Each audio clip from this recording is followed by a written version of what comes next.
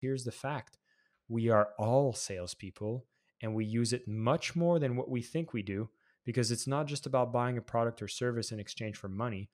We try to get jobs, we try to get promoted, we try to hire people, we try to get our ideas heard, we try to tell a team to focus on a project and lead them, we try to find a romantic partner, we try to keep a romantic relationship alive.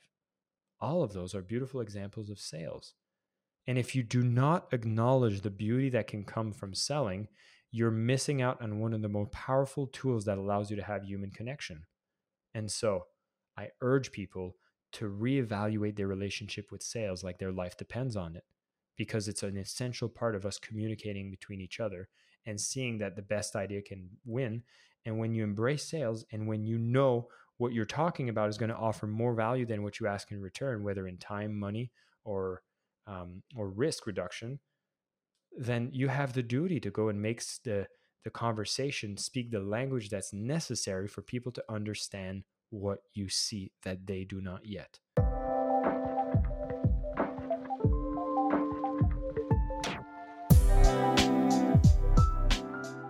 Hello, my name is JJ Rescas. I am the host of Optimizándome, or Optimizing Me in English, a space where we invite top performers, thought leaders on different areas to learn from their stories, their habits, routines, their success, their failures, and mostly to learn from their mindset.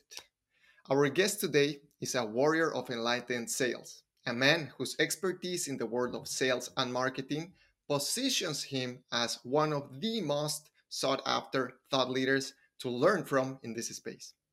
He was the host of the formerly known Superhumans at Work podcast in collaboration with Mindvalley.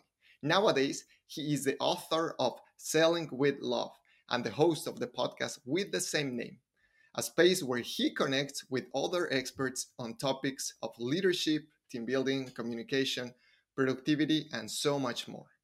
His adventures in the world of business took him through many ups and downs, and we are going to talk about them today. With a profound understanding of human psychology, he is a man on a mission to optimize the world by teaching companies to care more and to do business in alignment with their values. Without further ado, let me introduce you to Jason Mark Campbell. Hey, Jason. JJ, thank you for the wonderful introduction. It's my pleasure to be here. Can't wait to get started. Perfect. Let's go with it. So, who is Jason Mark Campbell and what does it mean to you to be a salesman? Let's go with that. Yeah. Well, as you said in my bio, a bit of the things that I do now. But as far as who I am, the very short of it is, grew up in Canada, small town, had a chance, going through university, studying business just because I didn't know what else to study. I think I had three paths at the time, which was either going into business, going into mathematics, and going into computer engineer. And I think at the time, I based my decision on which one I think would allow me to find a girlfriend more. And I thought business would have been the better choice. In hindsight, I'm pretty sure being an engineer would have been actually really powerful too. But it's funny. I remember about graduating university, still not knowing if I was supposed to do something specific. What was the career path? And under a kind of happens chance is my sister was a manager at a real estate company, and I went to do an interview there. The boss, the creator founder, was a big advocate of sales. He was a quite the salesman himself, and he told me to get into a position where I had to do telephone sales. Now, that can seem terrifying. And the first calls that I made, my God, I was shaking so much when the first person I called and I had to read a script ended up hanging up on me. And I felt like, oh my God, I can't do this. This sales thing is not good. Um, but then luckily I had support, came in, said, no, the boss came in right at that moment, said, listen, this is not how it usually happens. Try again. And I think that's very interesting because we have a lot of fears of rejection that come with sales. And I was lucky to be in a position where when you do telephone sales, you do a lot of different interactions. You talk to a lot of people in a very short amount of time. So you get to face your fears quite rapidly. And, long story short, ended up building my own company, buying US real estate in my early 20s, working for a company called Mindvalley that you alluded to. And now I'm on my own doing my, I have my book that came out and I want to help others, really fall in love with the process of selling. And, when you ask me, what is a salesperson and what does that mean today?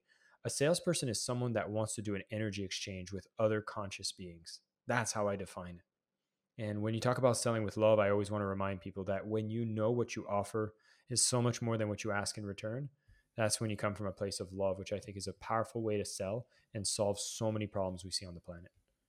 Hmm.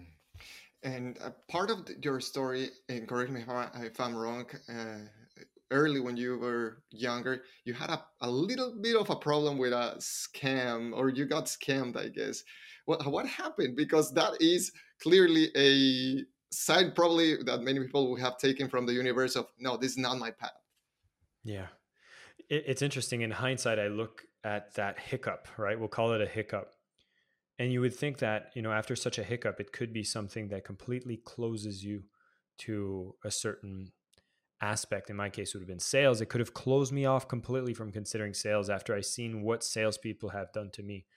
But instead, it became the catalyst to me really wanting to put this book out there because I think we can do better.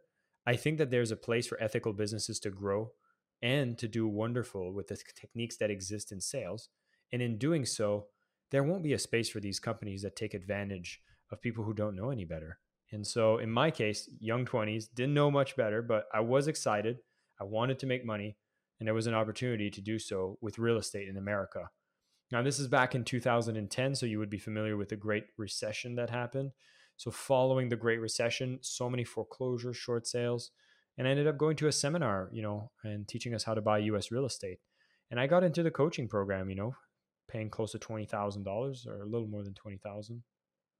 So I was with my best friends. We went down there and we started buying properties. There was somebody they introduced us, which was supposed to be this cousin who had just sold a business and had tons of money. They were going to fund every deal that we were going to buy. And it was only after we spent a day, put a ton of offers on properties. We had a bunch that were probably going to come under contract. They put us in a room and recorded a testimonial of our experience. And we are like shiny eyed, you know, in that testimonial room, just going like, oh my God, it was an incredible adventure. They brought the person with the money. They showed us a ton of properties, blah, blah, blah, blah. And the short of it is that the moment that testimony was recorded, that cousin disappeared, never followed up. And they ran that piece in infomercials across Canada. And I realized that most of the things I'd been taught were actually not the ethical way of transacting real estate. They cut a lot of corners. And I just came to a point where I was like, oh my God, I don't know what I'm doing. Everything I've been taught was wrong. And I felt like my whole foundation had been ripped from under me. So that led to a painful time, JJ. And I talk a bit more about it in the book, but it's a time where I found myself, having to give up the business to one of my partners, having to work on myself, find a different arrangement. Matter of fact, it actually put me in a position where I was quite scared of entrepreneurship because it rattled my foundation so much. It was not an experience I wanted to have again. Hmm. I bet. And how was the healing process or the emotional healing process, and what made you decide and to give it another chance, right? Yeah. Well, in the process, I actually realized that I was probably suffering from depression caused by stress. So I seeked help. I went to see a doctor. I explained the situation. They put me on some medication, which I was really resistant to taking because I felt weak having to do so. But I realized it was circumstantial and it would support me. And I felt like I needed support at the time. So I did. I followed what the doctor told me. I saw a psychologist for a few times. And then I changed my environment. And what happened is I was under so much pressure to make all the things I was already putting momentum into, and I wanted to make it right. I did not want to wrong towards the clients I had sold to, even if the knowledge I'd been given was wrong. I had to go figure it out. And it was very stressful because I had to reread tax codes. And what happened is there's a group of allies that surrounded themselves around me. My business partners were extremely supportive, and we all held on while we were trying to figure out what we were doing. There's people that were title agents, and I often mention Tony Singleton. She was an angel that really helped me understand the title process. There's lawyers that came together, accountants that came together, property managers came together.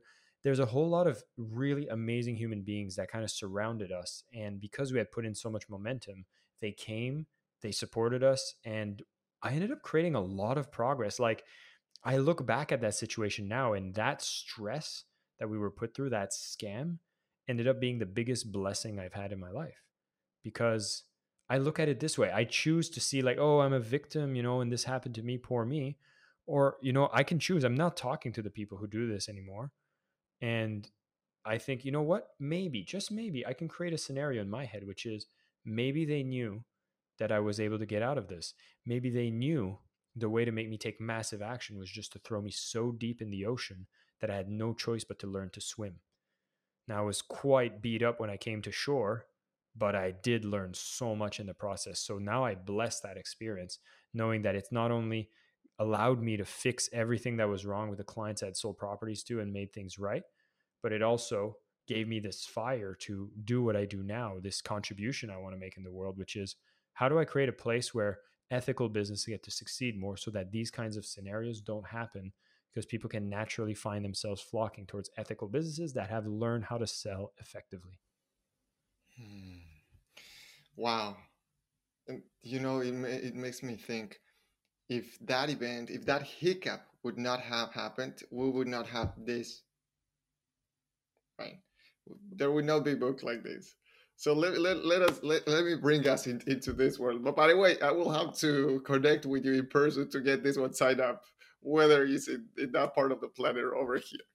Well, I So do hope to stop by Austin. I think it's a beautiful city. So if I come down to Austin, we'll definitely get to connect and I will sign that book for you.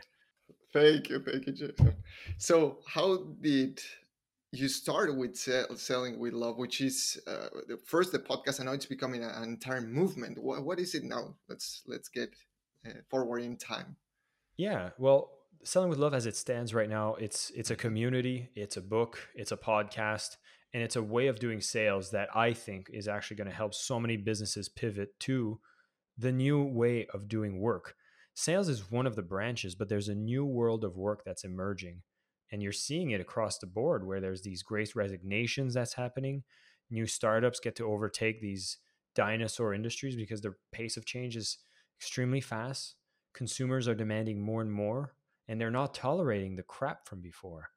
And so, in the area of sales, the same thing. So, there needs to be a way to level up. The problem is, most people don't know what that looks like and if it's even possible. And so, what I'm really trying to advocate in the book is actually how people can acknowledge and realize that there is a way to sell beautifully, there is a way to sell with integrity, and it does make a massive impact. And that's when you go out and sell with love.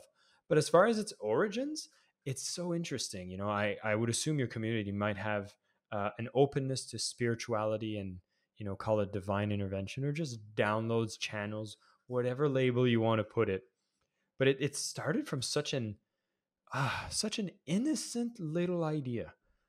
And it's interesting because I could have made a choice to just leave it at that, but I decided to water that idea and it's become what it is now. But that idea came because there was somebody at Mindvalley. We had these things called learn days.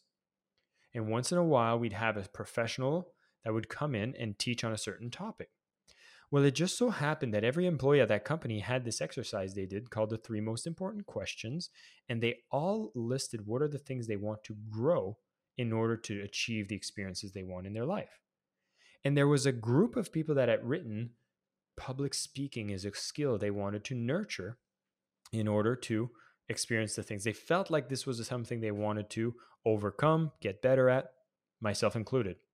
So the company decided to bring an amazing public speaking trainer, one that had trained people that do debate competition and public speaking competitions in Malaysia.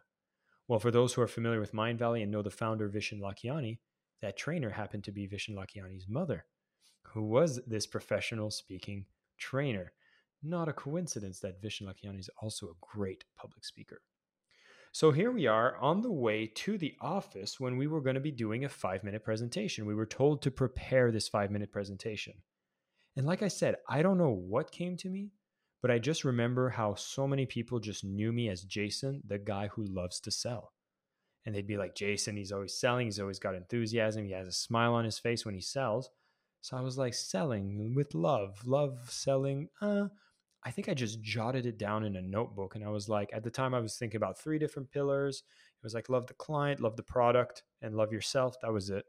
And I just got on stage, did a 5-minute talk, and then people were like, oh, that was really good. And that was it. It was just a whisper of a presentation that I came up on a taxi ride while going to the office. But then I was like, I think this can grow. I think this, I don't know, there was an itch. It wasn't just a talk that I made up, because I've made up a lot of talks. I'm not going to lie. I'm usually good at just putting together some ideas and making a presentation. But this one had a different energy behind it. So I decided to nurture it and water it. And that started with going to Toastmasters, working on my public speaking skills. Toastmasters and independent organizations for people to learn public speaking even better. And I practiced that speech. And then some coincidences started to happen. One of them being that A-Fest is a flagship event at Mindvalley, where top-level speakers and crowds of hundreds go out in a paradise location and hear some of the best ideas. Well, I was at A-Fest, but I wasn't an attendee. I wasn't a speaker. I was a volunteer staff member taking care of the audio visuals at the back of the room for the speakers. I was the kid putting the microphone on speakers like Lisa Nichols or Don Miguel Luis. And like, I was just there, but I had prepared this talk. And I remember going to the organizer saying, I'd love to give a talk on stage. And they're like, who are you? Why would you go on? Why would we put you on stage? You're a nobody. Like, we need to put world-class speakers. And I said, I prepared something amazing. And if you give me the opportunity to get on stage, I will blow everyone's minds. They're like, great sale, but no. But then, yeah, they were like, go backstage. You got a job to do. Well, again, this little divine intervention happened. A speaker canceled, and there was an open slot. And then I went back and I said, I'm ready. You should put me on stage. I think you just got a message. They said no. And then they decided to bring another speaker instead, who was coming in from Italy.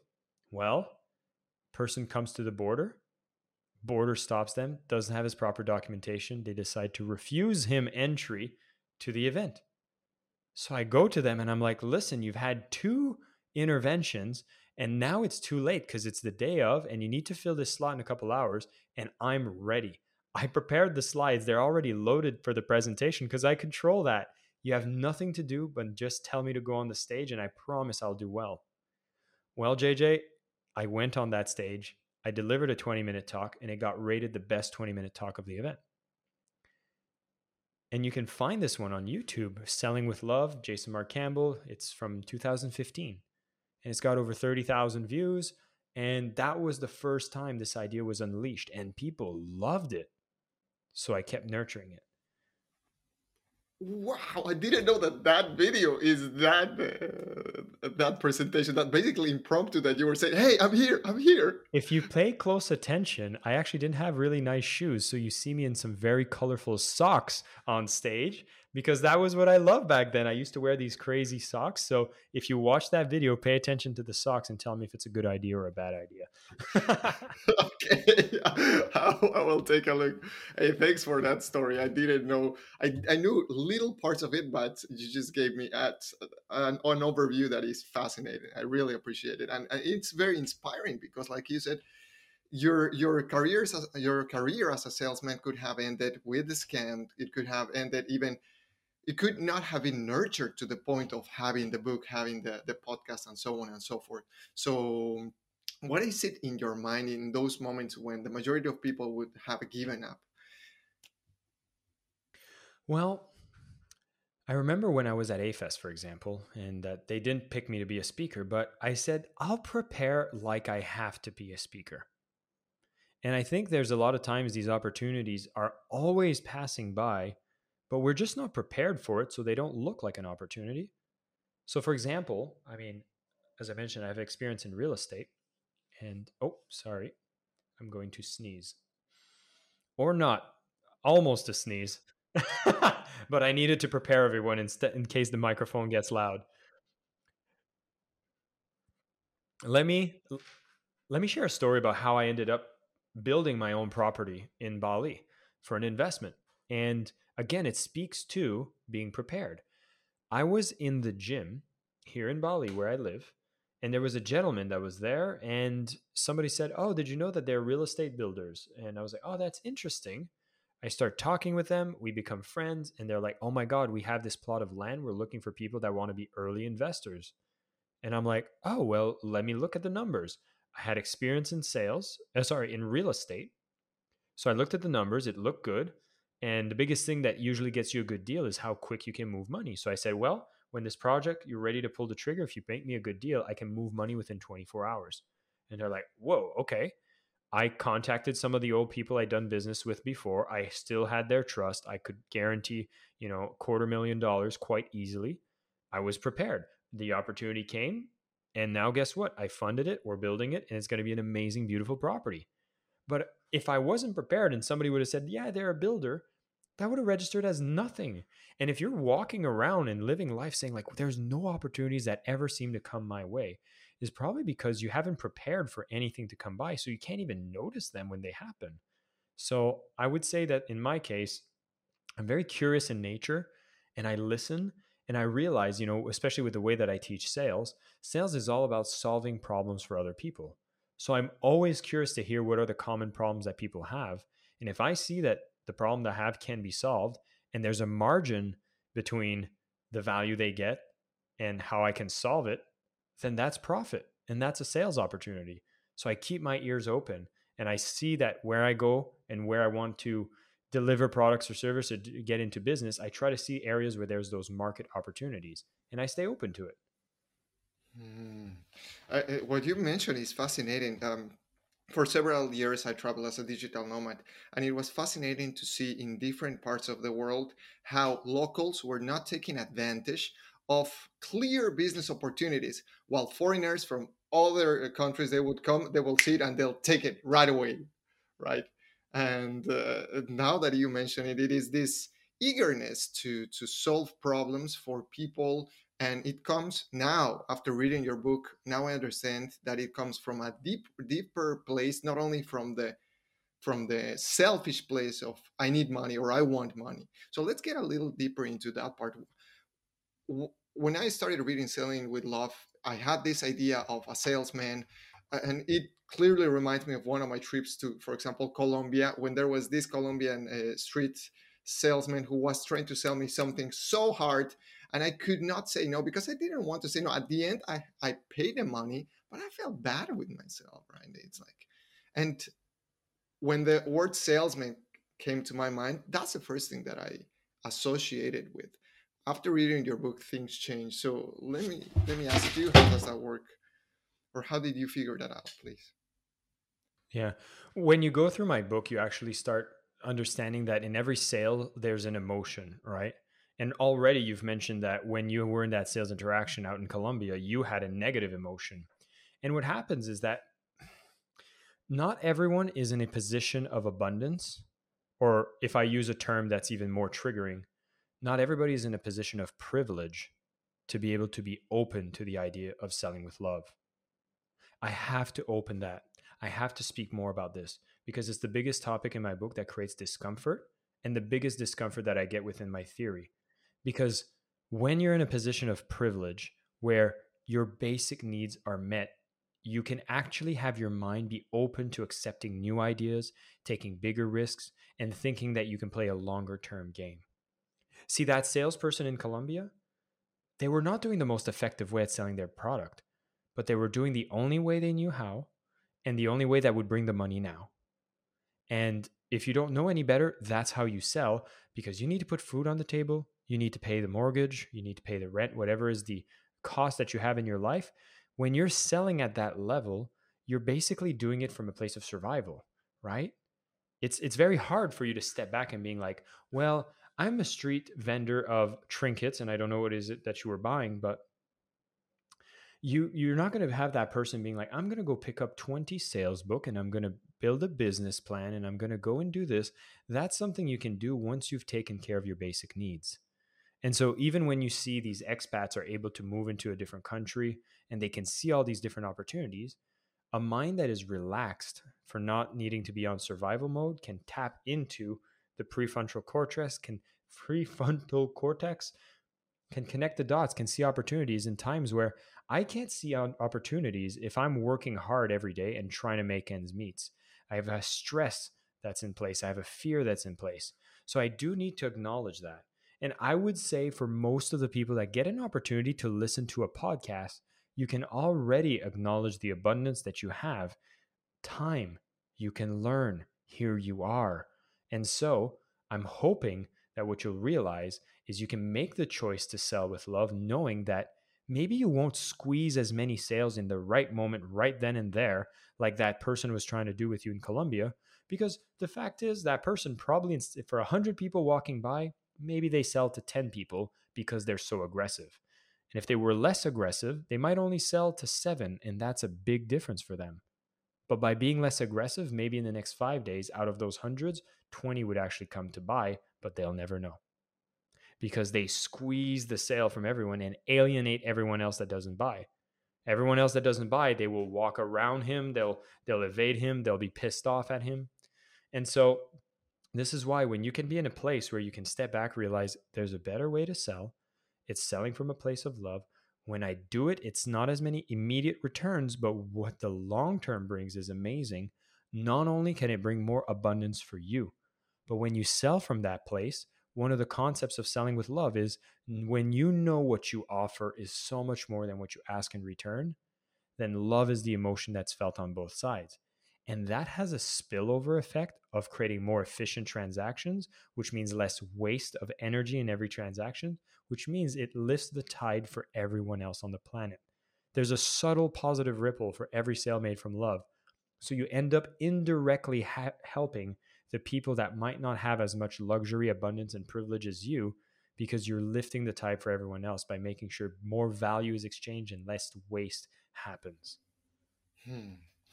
Wow, let's adapt with the gist of what selling with love is. Can you explain a little further for the audience, especially for people that, like me, maybe, or like many other people, have this love-hate relationship? They know they want to sell something, but it's like, oh, right. So let's dive into the gist of the book, please. Yeah. Well, there's two things to recognize when you want to be selling with love. One of them is the fact that you want to press on the gas. You want to go faster. You want to make more sales, right? The other aspect is actually taking our foot off the brake. And I think for the majority of the listeners, before I even tell you what the 5 loves of selling, you need to understand what not selling with love looks like and why do we have it exist. So in my book, I think the first chapter is why you hate selling. And it speaks about the guilt and shame blockages that we have in the ways that we sell. And this can come in various forms, but the more basic ones I identify are when you have a terrible product that you're selling for a very high price, you might face shame and guilt blockages. And I'd consider this the healthy version of shame and guilt, because if you're ripping people off, you should feel something bad, right? You should not want to sell that. And it's a signal to tell you to do better. But most cases, people are blocked because they have their own fears of rejection that stop them from selling, often coming from childhood programming and stereotypes that tell us that if you ask too much, people will hate you. There's the classic story I like to share about, a child. Is a child a good salesman, JJ? Well, they are, give me money, or give me this thing, give me this thing, or they are constantly asking for something, but in a, I wouldn't say that a pushy, but a more selfish way, right? 100%. And so I often say children aren't great salespeople. They're just selfless. They're not, shameless. Shameless, right? They have no shame. They'll ask, they'll follow up. They're not paying attention to the buyer and client's needs. I wanted a game console, right, as a child. So let's say a PlayStation. N64. I was more of a Nintendo guy back then. And the stereotype is that we go like, "Mom, Dad, please, please, please, can I have it? Can I have it?" But imagine a great salesperson child who'd say, "Mom, Dad, sit down. I wanted to have a conversation. I've noticed you're quite stressed at work and you're wondering, what am I doing with my time? If I'm going outside, am I getting into trouble?" Imagine if you would know that in the comfort of my home, I'm actually getting entertained, getting mentally stimulating, connecting the dots, playing these amazing puzzle games that come on the N64. You'll feel less stress, less anxiety. It's extremely cheap to buy, and you'll know that I'm learning, I'm safe, and you will feel better about your day. Wouldn't that be a good idea? Said no child ever. But that would be focused on the other. But a child, when we're there, we're probably just thinking about our own needs. We're being obnoxious and just repeatedly following up. But at some point, a parent gets tired and says, "No means no, stop asking." It's very interesting how so many people struggle with follow-ups when it comes to sales. You don't want to be bothering people too much. You don't want to ask, if I call them again and they didn't answer last time, are they going to be starting to hate me? Like there's a lot of negative programming that happens. And I know for a lot of your listeners that continue into your episodes talking about the emotional healing and the mental healing that's required, that's a big part that we need to look into. Now, there's another way that this manifests, which is when I hear people, I say salesperson, what's the first thought that comes to head? And if it's like you, JJ, you have that harassing salesman in Colombia. A lot of people speak about a used car salesman, a haggler, all these negative associations. And so I often talk about, what if we take away the label salesperson for a second and look at some of the most inspiring people on the planet that are really making a big impact? I'm talking about the top entrepreneurs, the top influencers, the top business people. And when I ask this question, I often get the examples of Elon Musk, Oprah Winfrey, Steve Jobs, Marianne Williamson, whatever it is that are some of the idols you look up to. And you can quickly realize that they also wear the hat of the salesperson quite well. But what's interesting is they do it in their own way and they are not labeled a salesperson, but they inherently all sell. Yet here we are putting sales in this little box over there. Has nothing to do with us because we know sales to be that evil thing that those manipulative, slimy people do. I don't want to be one of those people. So anything about sales has nothing to do with me, and we kind of create it as shadow material, right? If we're using spiritual language. But you need to reintegrate it because here's the fact. We are all salespeople, and we use it much more than what we think we do because it's not just about buying a product or service in exchange for money. We try to get jobs. We try to get promoted. We try to hire people. We try to get our ideas heard. We try to tell a team to focus on a project and lead them. We try to find a romantic partner. We try to keep a romantic relationship alive. All of those are beautiful examples of sales. And if you do not acknowledge the beauty that can come from selling, you're missing out on one of the most powerful tools that allows you to have human connection. And so I urge people to reevaluate their relationship with sales like their life depends on it, because it's an essential part of us communicating between each other and seeing that the best idea can win. And when you embrace sales and when you know what you're talking about is going to offer more value than what you ask in return, whether in time, money, or risk reduction, then you have the duty to go and make the conversation speak the language that's necessary for people to understand what you see that they do not yet. So selling is a language. It's neutral, but we can do it from a way that's much more positive than being stuck with these shame and guilt blockages. So that's one of the major breaks that I see people have when it comes to selling. Since we are able now to heal our relationship with sales, and clearly we must do it because we are organisms, we're entities that we're in constant exchange of resources with the environment, right? It would be naive and foolish not to fix the relationships because we are hardwired to exchange some kind of energy with others. Now, it can come from this place. The emotion, like you said, it could be wrongly put as something that was resentful, rejection, etc., or it can come from love. Now, so let's dive a little bit into selling with love now from that area. Well, I will highlight that there's two other major emotions, which we can discuss later. But if you are over these blocks, which I think is what majority of the people here might have, let's go into the light side and see something fun, which is the 5 loves of selling that I speak about that allows you to come from a place of love much more powerfully whenever you need to sell product or service or yourself, getting a job, whatever it is.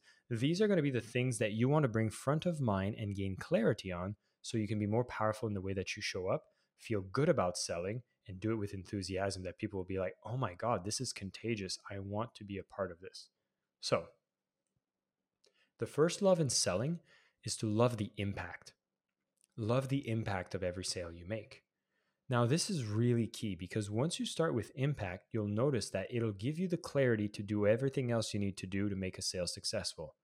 And what I mean by impact is being very clear on the client that you serve first. What's the impact that's going to happen from them getting your product or service in their hands. So, for example, I do a lot of sales consulting and training. And I know as an impact for my clients, I get to actually help them get over their blocks around sales. But I go much deeper than that. I really start taking a moment to journal. Well, what really happens to them when I do this? Well, for one, as independent sales representatives, they get to generate more money and income for themselves. As business owners, they get to move more products and services that allows the company to grow, thrive, and succeed. They get to avoid bankruptcy that happens if you don't bring enough cash flow into the business. They get to have less stress knowing that their finances are taken care of with a consistent stream of sales that comes in. And I go on and on bringing all these benefits. You would typically call this a benefit list, but think one to one. I have a client. What happens to them when I sell them this product and service? And the more you take the time to itemize this, get clear on that, it allows you to really look at it and go, oh my God, I really need to sell this. Look at the transformation it's going to provide for them. But I even take it further. And I suggest for people to look at the ripple effects that happen from every sale that you make. What are the indirect derivative effects that happen from every sale? Well, in the case of me, I think about, wow, by growing the business and selling more of their products and services, and the fact that I only deal with ethical businesses, that means there's more ethical products and services that get brought into the hands of people that want to solve their problems. That's great. I also get to see that more people get hired at this company and get jobs from this company because they're generating more profits and they get to grow and scale, helping a local community actually find more employment in places that people truly enjoy and that make a positive difference in the world. That's more juice. And I call it juice in the sense that you're looking for more reasons to get you excited about selling.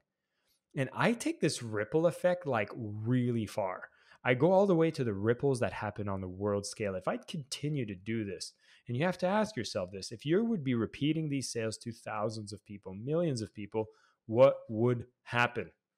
Well, in my case, I start thinking, wow, if the whole world starts understanding the principles of selling with love, then we're seeing ethical businesses have no blocks from bringing their products in the hands of those who need it. These scammy, douchey marketing and sales organizations have no place to survive in the marketplace because the great companies shine, stand out, and transact with the people that are looking for those solutions. So anybody taking advantage or delivering subpar services do not have a place in the marketplace. We're seeing more and more of these love transactions creating this ripple effect, raising the tide for all, and we're genuinely focused on solving real problems on the planet. That are ripples that I get excited about whenever I speak about my topic. And I encourage everyone to take a moment to get clear on the impact from a direct to customer, a ripple, and a world impact level. What is the next level if the first one is love the impact? Love the impact. So once you've done love the impact, one more thing I'll talk about that is don't neglect the self. Think about the impact for yourself and don't make yourself a martyr in the process of pursuing this mission. Think about the benefits that you want from selling. In my case, I love what I do when I help people transform in selling. I love making money that gives me a lifestyle that I could only dream of as a child. I live in Bali. I have clients that love what I do for them, and I make a lot of money doing it. Fantastic. So make sure you take time to get clear on your own impact and the benefits you want in your life so that you can acknowledge that it's okay to have abundance for yourself, especially when you're bringing all this value to your clients and to the world. So I just want to make sure people are clear on that, especially if you have this self-worth gap. This is going to be an important one to focus on, and we're going to be getting back to that towards the end of the loves. Now, that closes off the impact. The second love in the 5 loves of selling is love the client. And this deserves its own category because to truly show love to the client, no, I'm not saying start a romantic relationship with every client. I'm saying the way to show love is to understand the client.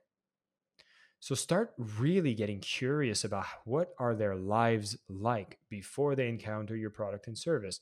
What do they look like after? What is the pain that you solve for them? How painful is it? Have they been coping with it? Are they not aware they have it? Who are they? What is that person? And have conversations with them. Get so curious to understand them so that the moment you get really clear on that, you will know what value you provide to them, and it'll help you so much on the way you want to design your product because you genuinely understand the people you want to serve, and then you will know what you need to create that will genuinely serve them the best way. Oh, I get it. Okay, it's okay. Let's go to the next level. So we have the impact. Mhm. We now understand the client. The third love of selling, I've already hinted to it, is to love the product. And it's very interesting and relevant that product is only the third love because you need to start with impact. What is the problem you want to solve ultimately? Then you want to go into who is the people that have this problem that you want to solve it and understand them fully. Only then do you start thinking, well, what's the product I should design for that? Because this could manifest in very different ways. And I was speaking to Tucker Max, who's the one of the co-founders of Scribe, who's a book writing company. They helped me with my book. And as an angel investor, he sees so many people are so stuck up with their product that they forget that their actual reason to exist is to make an impact, solve a problem for somebody. And so if you're too product focused, you're going to miss the mark. But once you've done the impact and the client part, then when you get into the product, is you don't fake it. You know, you hear fake it till you make it. No, no, no, no. Don't fake it. Make it. Make your product so awesome that people will naturally see the value into it. And you'll be excited about selling it because you know that it's a great product. Now, I do understand that some might be at the beginning stages of their business, but here's something I have faith in. If you're listening to a podcast like this, you're probably someone that wants to build a business from the heart. You probably want to do it in a way that is ethical and that actually makes a difference. And if you're at the beginning stages, you might not have the experience that gives you the competence, that gives you the confidence to be able to sell. But that's okay. I want you to know that everybody starts somewhere. And I know you're going to do what is necessary to get the experience, to be able to practice, to build this product in the best way possible. And I just know that whatever client you're going to get, you're going to go above and beyond to ensure that they are happy. Your first clients are going to be the ones you're going to put more time and attention and care because you really want to bring them to success. These are your case studies of tomorrow. So just because you lack that experience, don't let it be a reason to hold yourself back from building the best product you can for now and then explaining it with authenticity and integrity to the people about exactly what you plan to do. For example, some of my first clients that I ever had, I said, listen, I don't have a sales page. I don't have a website. All I know is there's a methodology that I love, which is about selling with love. And I'd love to work with you to show you that it'll make a difference in your business. I would like to charge you $10,000 for this, but I'm willing to get started to work with you right now, and I'll only collect the $10,000 from you once you feel I've given you more value than this cost. I want you to be happy to cut me that check. And the person said, well, of course, let's do it. And I started working for them for about 4 to 5 months.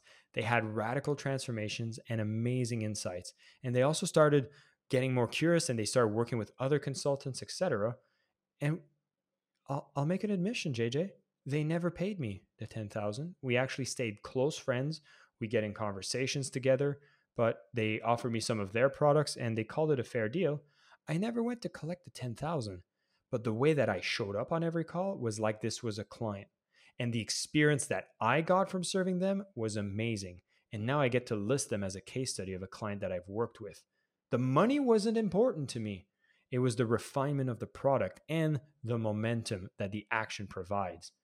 So if you're stuck feeling like you don't have enough experience, would you feel more confident if you had 20 clients that you've tried your method, refined it with? If the answer is yes, then remove any and all barriers to get you to make 20 sales to 20 clients in the way that you take on the risks so you can actually build that experience, which will build your competence, which will build your confidence to go out there and sell it more enthusiastically when you're truly ready.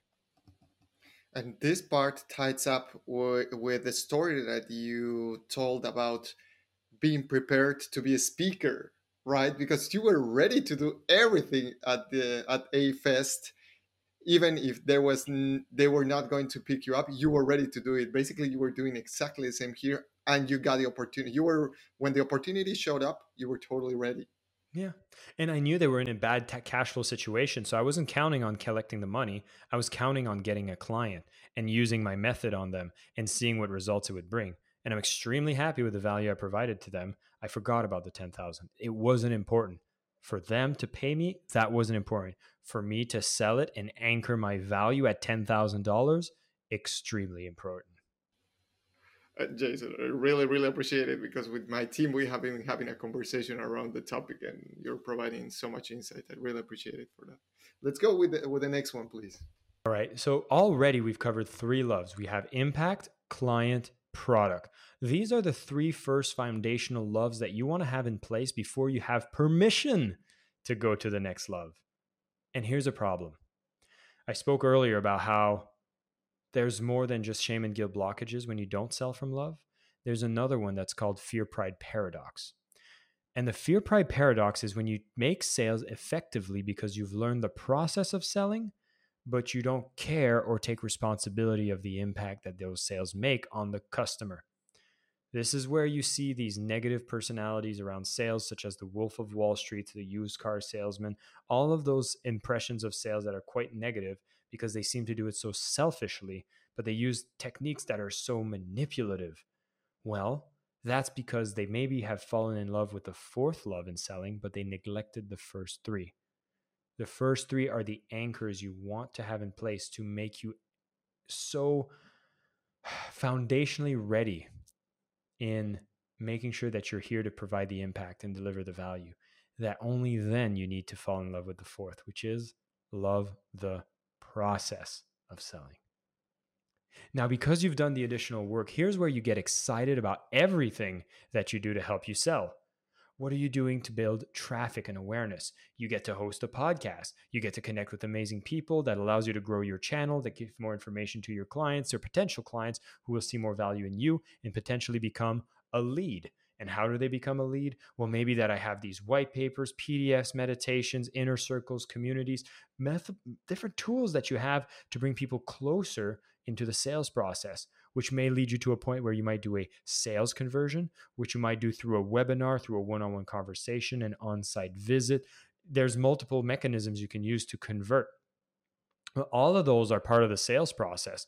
All the space of marketing, social media, sales, direct sales, all of it becomes an exciting part of the process of selling. And you have no resistance to using it anymore. It's not like, oh, but I don't know if I should call them because if I do, I don't know if they want to buy it or not. You say, no, I know the impact. I understand this client. They're definitely the right fit.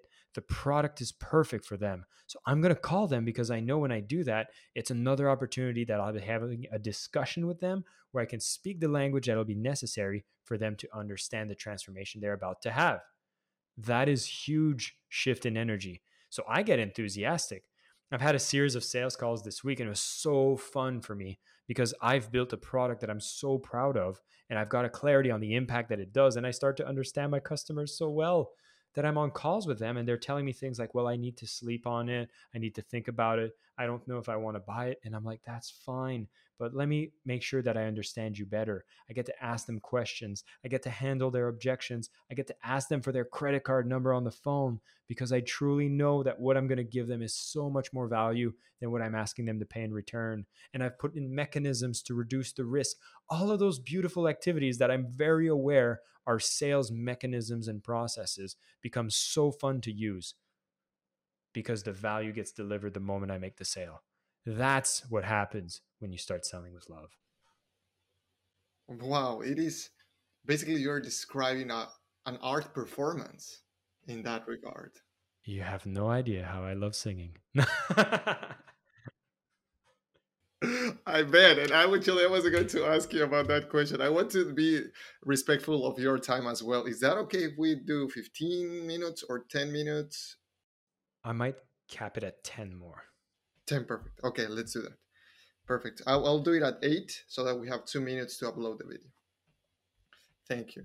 So let me go back to that. So let's do some rapid fire questions. I know this conversation would go for hours on. So going back to the last part that you mentioned, I wanted to ask, what is the narrative in your mind when you are in the process of sales? What are any body sensations that you have? Have you ever thought about that? Have you realized that? Have you become aware? Well, I definitely feel like a state of readiness, right? It's like it's a flow state. I can only describe it as a flow state. Like all of the things that I've done so far, from knowing my impact, understanding my client, and building a great product, makes me have zero barriers to enter a flow state. Matter of fact, me describing it a few minutes ago was probably me jumping into my flow state right there. I fall into a trance of excitement. And this is it. Most people say if you want to get good at sales, you got to show enthusiasm and excitement. If I just tell you, be more enthusiastic, you'll be like, okay. And it feels weird. But it's when you get that clarity, right? There's a quest that I did with an author called Stephen Kotler. Yeah, and it's all about flow state. It's called the habit of ferocity, and it's like you start stacking your curiosity, purpose, passions, and you start putting all these motivators that trigger you into a flow state. And when you do the exercises that I'm telling you around selling with love, you're in essence stacking all those motivators, right? Especially the first one. Like the first one is just making you go, "Oh my God, I need to sell this." So the natural question after that is, well, to who? And then once you found the answer to that, and it's like, well, what? And then the natural follow up to that is, well, how?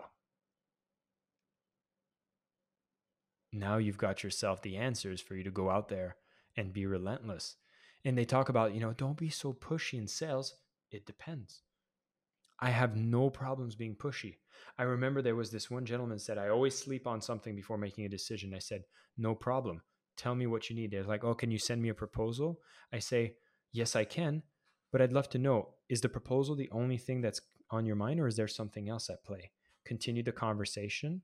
And I make an offer and said, listen, let's take your credit card information right now. We'll make you take this action so we can get prepared.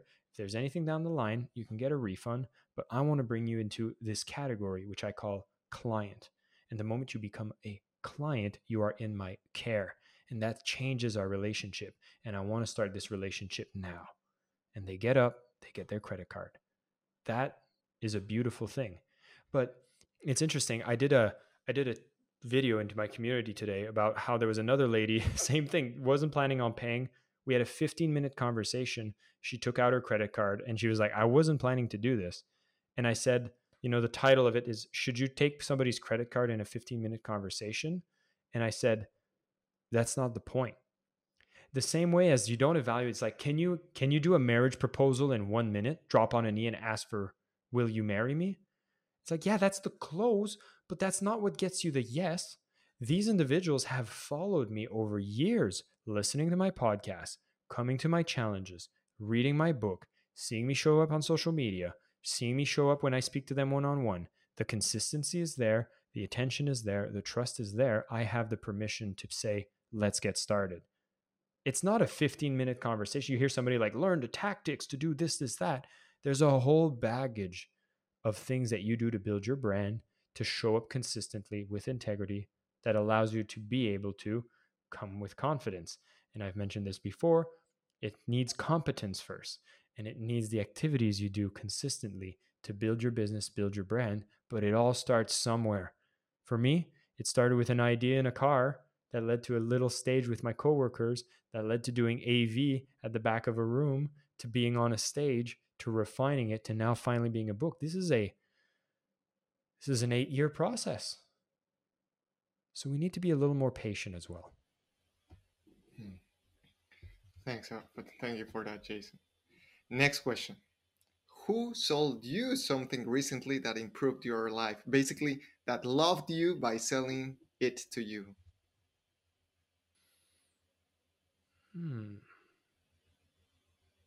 What I will say is it was a beautiful opportunity that came to me. I was asked to host a webinar and help introduce a speaker and sell their product at the end. And it was a product on cryptocurrencies. It was a club for trading. And I'd played with cryptocurrencies a long time ago, but I hadn't touched it in a while. I was always keeping an eye on it, but I never got motivated to really get back into it. But then I listened to his presentation, which was a pitch for his club, but it actually motivated me to say, hey, I just need to take action on crypto. So I started investing in crypto again, and I've had fun doing it. I'm investing with my partner.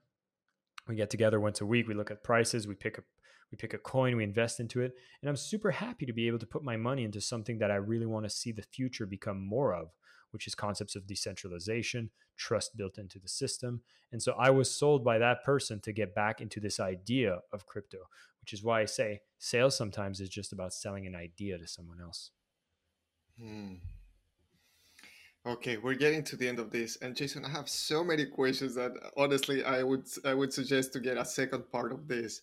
But something that I wanted to basically thank you for is that thanks to your book, my own perspective of selling is changing. I know that this book, Selling with Love, is written with love in the first place, and taking the different concepts of identity creation.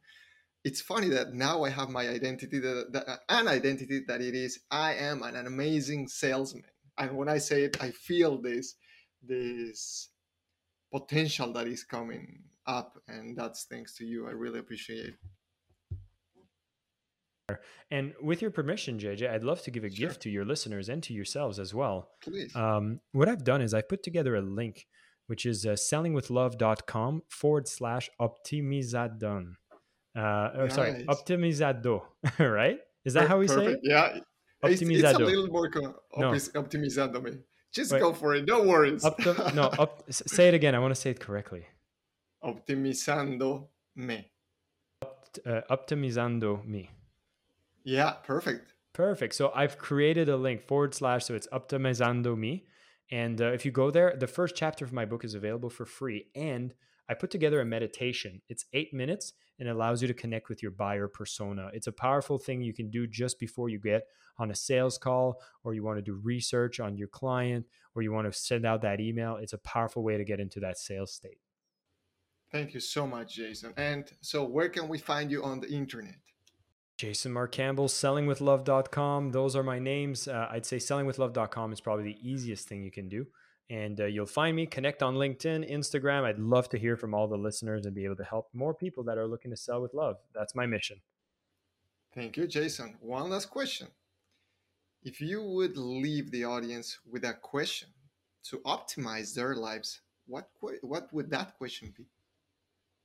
I would ask them in any time that they're selling as a habit, whether it's you're trying to convince somebody of something, an idea, is to ask yourself, what energy am I coming from? Or what emotion am I coming from? Is it shame, guilt, fear, pride, sabotage? No. Are you coming from a place of love? That's ultimately the answer that you're looking for to know that you're moving in the right direction. So you're asking someone out for dinner. Am I coming from a place of love? You're selling a product or service. Am I coming from a place of love? You want to go to the gym in the morning. Are you coming from a place of love? All of the decisions we make, we often even sell ourselves, right? The little angel and the devil on the shoulder. Every time you ask the audit question, which is, am I selling myself with love when I make this decision? You'll know if you're on the right track or not. Thank you very much. I really, really appreciate it. Anything else before we depart? No, I just hope this was of value for all you listeners and for yourself, JJ. And thank you so much for having me. Thank you, Jason. And thank you, guys. It was a fantastic conversation that we had today with Jason Mark Campbell. Well, if you enjoyed this conversation, if you want to connect with Jason Mark Campbell from Selling with Love and all his content, I do truly, truly recommend it. So give it a thumbs up to this interview and subscribe to receive notifications for upcoming interviews. And that's all for today. Keep learning, keep optimizing, and see you soon.